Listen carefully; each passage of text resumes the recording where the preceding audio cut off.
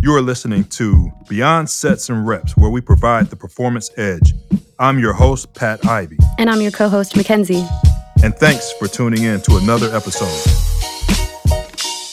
Culture of accountability is when a lot of your athletes are doing what they're supposed to be doing, when they're supposed to be doing, how they're supposed to be doing it. Competence. Do your athletes know what they're supposed to be doing so that they can do what they're supposed to be doing?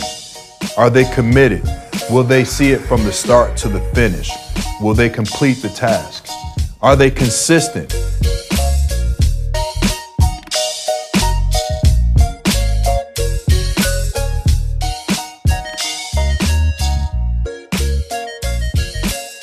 Jen Widerstrom is an industry leader, television star, and your daily Get Fit motivator.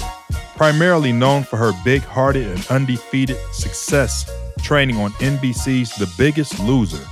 She is the consulting fitness director of Shape Magazine, the best-selling author of Diet Right for Your Personality Type, and founder of Weider Strong. Implementing a holistic approach to health and wellness from the inside out, her methodology stands upon honoring the individual and through applying her self-experienced tools of success. People thrive and small victories are transformed into huge accomplishments. Work ethic, authenticity, and sincere devotion to the living in service of others enables her to be considered an irreplaceable extension of family to those she trains. Branded a top fitness expert by the entertainment community, she is a featured guest on Dr. Oz, Live with Kelly and Ryan, The Talk, Today Show, Extra, E, and Larry King Now. Further, she is an expert contributor to Oxygen, The Greatest, Muscle and Fitness Hers, and Health, to name a few. Welcome to our show, Jen Widerstrom. Woo! Can we get an applause button? That reading was beautiful. Nailed it. Well, thank you. Thank you very much. It's pretty exciting to read all of those accomplishments. I'm thinking, I know her. You know, it's funny though, you say that and I'm so flattered by it. As you read, I thought, oh my gosh, I have done a lot. And right before we pushed record, I was like, don't read it. Don't read it. It's fine. And you're like, no, I'm going to read it. And I'm really grateful that you did, because I'm reminded of how much I have done. And I think sometimes we overlook what we've built. So that was awesome. You kind of gave me chills, Dr. Pat. Well, thank you very much. You know, Jen, I think the first time we met was last year at the Soar Next Summer Strong. And I was wondering, I know her, I've seen her before. And then as you were introduced there, I went, yes, that's where I know her. I know her from TV. You're a television star. Which show did you watch? The Biggest Loser, of course. Oh, you did watch it on Loser. Well, a lot of people started Yes. back with my Gladiator days. I'm telling you, some people are like diehard Phoenix fans. That's excellent. That's excellent. We're happy to have you here on our show. I know we want to cover a lot in a little bit of time. I'd like to start off by just first giving you some time to just tell us about yourself. Okay, I mean, do you want to start when I was growing up in Chicago? Do you want me to back it up a little bit? Like, what do you think? Well, I know you were a college athlete. Okay, Maybe you can done. start somewhere around there and how that led to where you are now. Perfect. Yeah, so as Pat just said, I started yeah, I did sports growing up a lot as a kid. Both my parents were coaches. So to me, going to college, I couldn't even imagine going without doing a sport, and actually went to the University of Kansas and walked on the rowing team. I had been doing gymnastics at that point for like 12 years and wanted a new sport. And a few of the Big 12 teams had their rowing. And I promptly found out how terrible I was at it. It's like a really difficult sport. It's technical, which I liked, but it's the kind of athlete it takes, not only mentally, but the sheer the distance that's covered in those boats. And I'm definitely like a 30-second athlete. So the fun story is I was in the weight room. At that time, all the student athletes shared a weight room, and the rowing coach and the throwing coach were friends. And so the throws coach, Doug Reynolds, said, "Oh my gosh, she's so strong. She's got a great central nervous system. She must be really good." And the rowing coach was, "Oh no, she's actually kind of bad. And if you want to take her off my hands, I wouldn't fight you," kind of a thing. So Doug Reynolds, the throws coach, approaches me, asks me to do hammer throw. He goes, "I think you could be great at it. I think you've got the body type, the everything it takes to do it." So fast forward to, being a scholarship athlete, captain of the team, went from walking on to being second at Big 12s, going to nationals, placing top 20. So I had a really successful career in that. And then it was funny because even after I got out of college, I had all this experience with sport and camaraderie and what that did to me as a human. But I don't think I really learned about health and fitness and redirected my career that direction till I was out of college. And I realized the way movement and taking care of myself really affected the person. What happens in our bodies, weight loss, weight gain, muscle gain, strength gain, or the opposite of, it's a side effect of the other work that we're doing. And in a lot of ways, I think I just used myself as my own guinea pig kind of accidentally. And, through doing American Gladiators, where I was only working out for my appearance, but mentally I was in one of the darkest places I've been in my life. I go, well, how does that make sense? So I started getting curious. I go, well, if I look amazing, but I feel like shit, well, that can't work. And then I went to the opposite way where I kind of really let myself go because I thought that was the answer and I still felt bad. So I felt like shit and I looked like shit. So then I'm like, we got to figure out a better formula. And I think that's really what started me on the path that I have stayed on, which is using movement as this vehicle for deeper conversations. And those conversations have led me to being, an expert for certain publications, but also on The Biggest Loser, and now an author. And I think that ultimately, what really is going on now in our industry is a reframing. We have all of these. We have amazing trainers. We have amazing resources. We have amazing strength and conditioning coaches, and then we've got a plethora of resources on Instagram now. We're all kind of coordinating and collaborating on there. But I almost think now there's so much, everyone's getting lost in the mix. The messaging is getting diluted. And in a lot of ways, I think a lot of trainers forget that this is a service industry. And I think a lot of people on different platforms are not taking the time that I think this field requires. I take my job very seriously because people trust us and we become responsible for their well-being within that trust. So, as someone that just thought walking on a rowing team would be something fun to do, it's definitely led me down a path where I realized movement is medicine, and a high level way in mental medicine, which is kind of where I like to live. So that's my quick little cliff notes of Jen. I like it. I like it. So, can you speak on, you were talking a little bit about how your movement is medicine and you kind of, you found it out for yourself about training to look great, but mentally not great, and then flip flopped. Did Yeah. you have really like an aha moment, or was it just kind of through time or training other people? Because I know the coaching aspect, like you were talking about the one-on-one and really being impactful, I know that is something that you pride yourself on. So was it kind of, how did you get to movement is medicine, I guess? That's a good question. Yeah, I think that, as I can stand now and look back at 10 years of work in the industry, I see that all the things we're going through on a physical level, especially the kind of people I work with that have a direct A to B goal, it's usually weight loss and strength gain. There's a mental health issue going on. And I'm not saying we're schizophrenic or, there's something like that, but there's something that's lasting, that's holding us back, that if I can break through that and if I can work into that resistance, I can see success in the other areas of their life, which frankly is what sustains not only the behavior I've molded, but the results we've attained. Now, there's two ways I started to identify it. Once was probably just in my first few years of training people. I was very results oriented. I liked seeing their weight drop. I liked seeing, some of the circumference on their waist go down, the muscles on their biceps go up. It was really exciting to see that. But the bigger change was not physical in that nature. It was the way they walked into a room. It was the eye contact they began to make. It was the way they would speak up in conversation. It's the way that someone whose eyes never left the ground would stop, be like, Jen, put on, Justin Bieber, like yelling across the room in my class. I was like, oh my God, wow, there you are.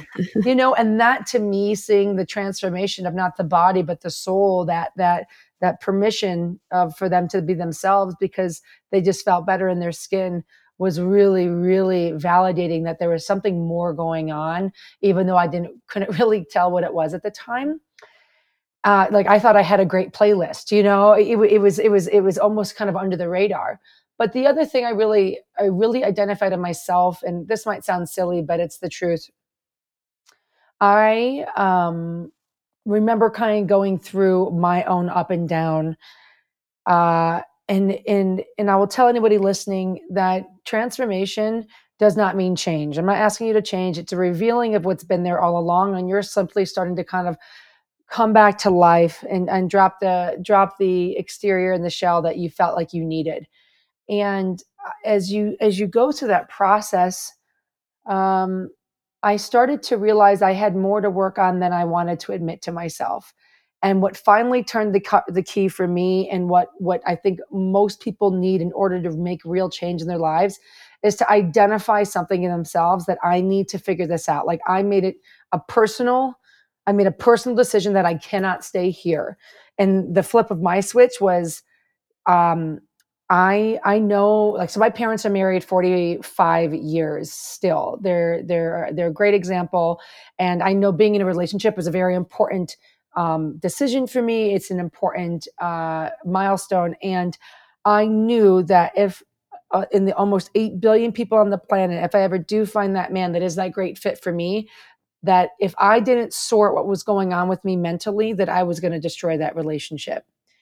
And that just woke me up, because I thought, if I go down this rabbit hole and I'm not taking care of myself, I will destroy this relationship. And what I mean by that is, when you start to lose confidence, you start to kind of self-criticize and penalize. I start to be unhappy with how I feel, how I look. If I'm in the relationship, I don't want to be sexual.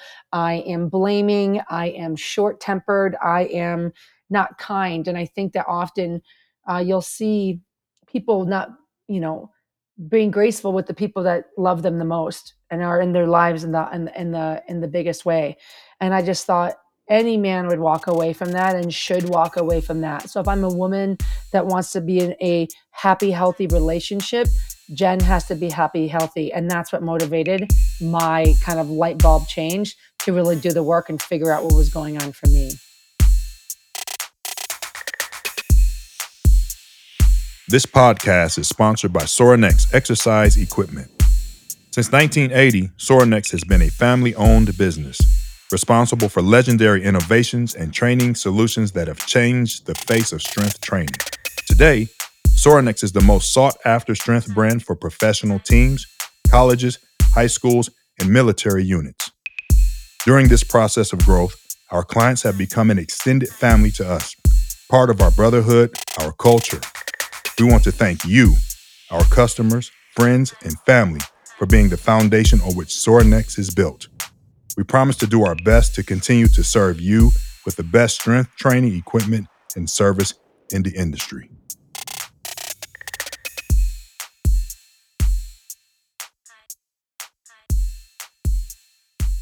Jen, that's awesome. Thank you for sharing that. I had a high school teammate. Shout out to Cass Tech High School in Detroit, Michigan. I had a high school classmate, and she sent me a message and wanted me to address on the podcast questions about women and training and athletics and strength and conditioning. What can you say? Because you talked a little bit about the mental and the emotional aspect. How does all of that work And what message can you give to young girls and women out there? Mm. You know, to me, my answer seems quite simple, and I don't mean to make it as a matter of fact, but I just didn't see any difference in me versus any kind of guy or man.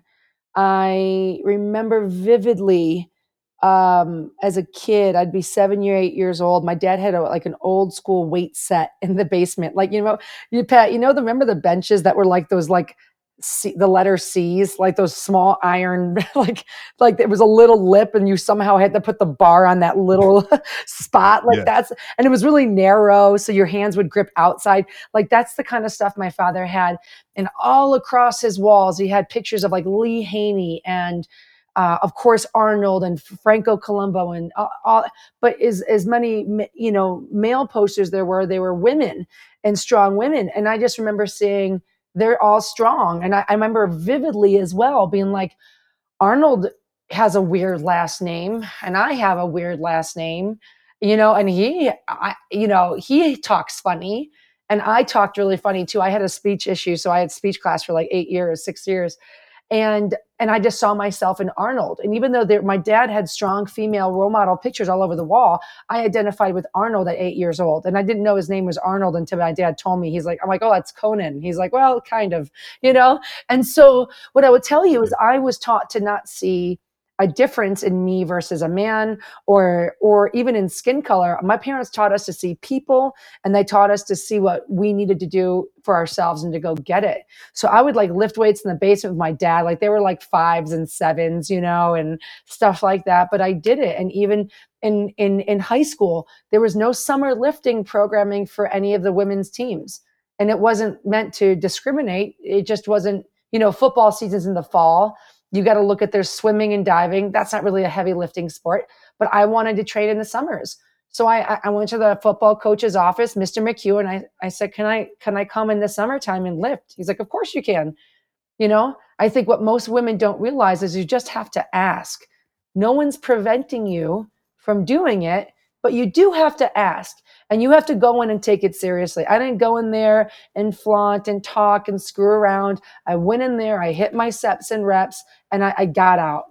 And I even Pat, you were there at Summer Strong last year when we were all deadlifting.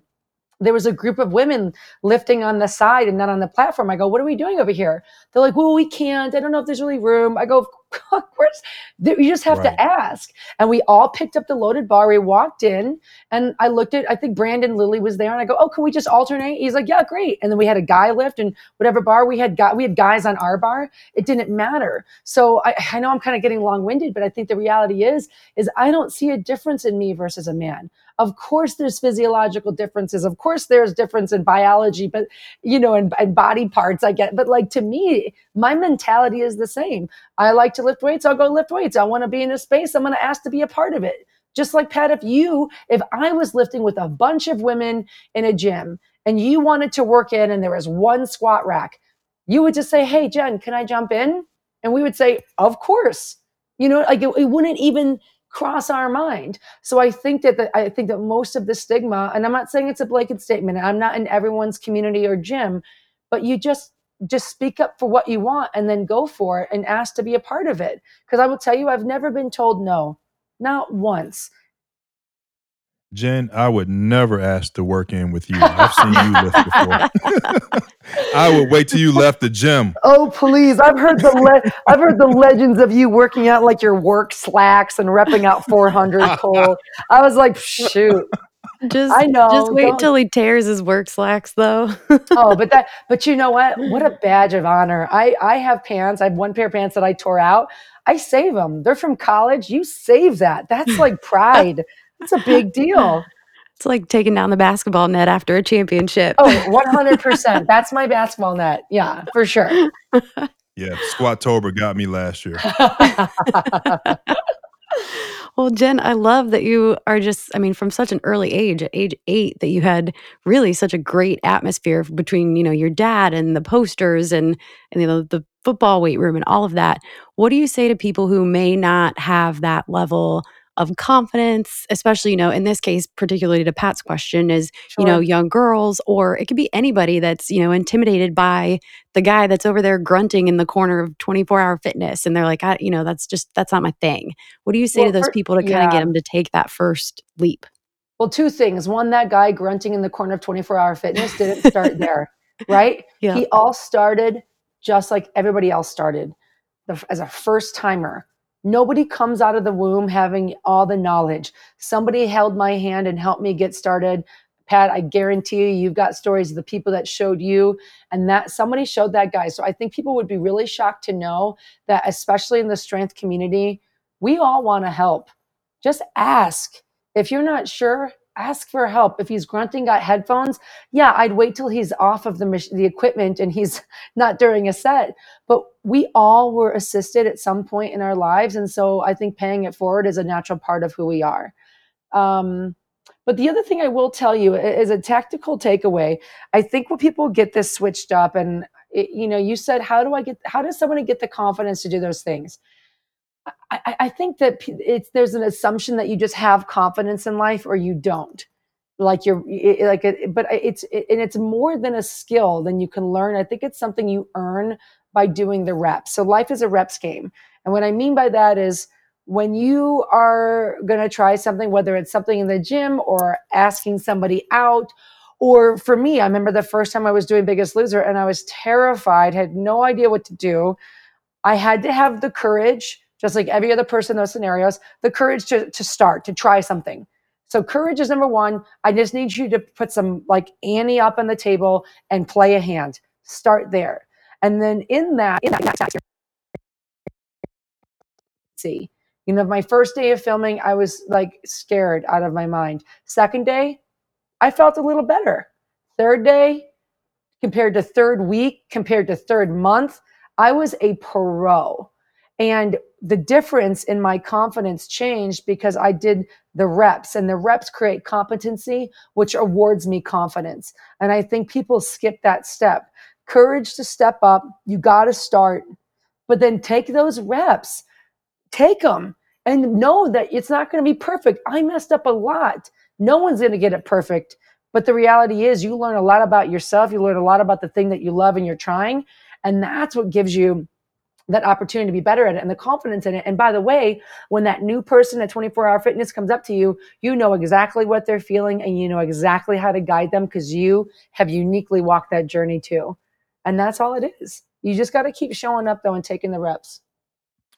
Jen, how do you, with all of the things that you've accomplished, um, being a celebrity yourself, and yet you seem so grounded, my interactions with you and the way I see you interact with other people, what is it about you that allows you to keep that balance between being humble and at the same time, having that courage to step out and do things and be out front? How do you do it? I have to kind of tip my hat to my parents on this one. My folks, Norman Lynn, they never told us what to do and how to be. They led by example. My mom's like, if you want to see good in the world, you be a good person. And there are these pillars of just your word and loyalty, trust, follow through, work hard. These are who my parents are.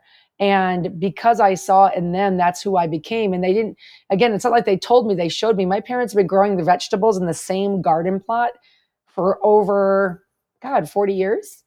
And as a kid, I had to, I have pictures of me 2 years old pulling weeds at the garden plot. If we wanted to eat, we grew the vegetables. We had to go and walk. And I have an older sister and a younger brother. We had to go and like fill the buckets. And we were so mad. We had to and you had to walk through the dirt and you had to bring them. They're like, fill them up again, and you had to pull the weeds. And we were taught work ethic. We were taught what it is to finish what you've started. And it was just a part of me. And frankly, anybody can show you the ropes. I was really lucky to have such great connected parents that sacrificed a lot for me, but it was my job to see, the reward for that. And frankly, the reward is not external. The reward is I know who I am. I know what I'm capable of. And I don't need the approval of anyone anymore. I used to feel like I needed it from fame, like how many followers, how many likes. And I think that living in LA for 10 years started to wear on me, and I didn't even know it. To be honest, Pat, I didn't even know it. And it wasn't till about a year and a half ago I came to Denver, and I was finally almost forced to slow down enough, because the pace is slower here. The people are slower. And I don't think I realized how far off center I'd come from the Jenny that left Chicago 10 years previously. And I had gone more external for approval, not just from fans, but from work, from praise, from people, from a man I was dating. All of that started to build up, and I got more and more sad because I kind of had lost and forgotten who I was. And being in Denver and really using some of the slower time to connect with my family, have these conversations, I was able to kind of recalibrate, because the thing is I will tell you as well, when you look at this industry, use the word famous. I always kind of smirk a little because I'll probably never see myself as famous. I probably just have met a lot of people, and the ripple effect of the world is real. So they happen to know me, but there's for all intents and purposes, I made it. I've done multiple network shows very successfully. Um, and yet you would think that's like pinnacle, like you've made it, that's the biggest fitness show there is, Biggest Loser. And yet at 36 I feel like I'm still at the very beginning of a journey. And I think that's the misconception. So when you look at famous, I think that people stop too early. They think they're there and they settle for what's been given, versus kind of letting the golden egg go away, that golden, and say, well, if you take away the fame, if you take away the money, if you take away the attention, am I okay with what's left?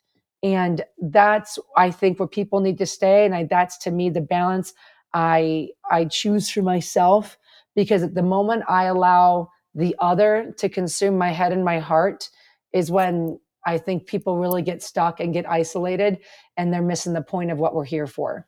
Jen, that's awesome. You know, you talked about your values, you talked about your upbringing, you talked about the way your parents taught you, you talked about courage and competency and confidence. All of those things are what we should all be striving for and trying to teach others, especially those of us that coach athletes, teaching them that these things are choices, that you can choose to have courage and choose to be competent and choosing to be confident. So we want to just thank you for being with us. If you have any other final words, please share. Uh, and we would like to know, our listeners definitely would like to know where they can find you. Okay. Yeah, I think the only thing I'd kind of dig in, because I know you do have a big following for as far as coaches and strength is concerned. Um, I think the reality, whether what other field you're in, whether it is strength and conditioning or something else, putting people first and is something that's a phrase that's kind of thrown around. But what I have seen is that in a time where we have so much digital connection. I can see my cousins in New York. We're able to record this podcast right now, but we're feeling more disconnected than ever. And I think that when you've got that FaceTime with those kids, or those people, and I'll never forget it. I'll never forget the investment people have made in me. I am who I am because someone took the time to see me and to hear me, and I felt important. And the only way we feel important is when we feel like we belong.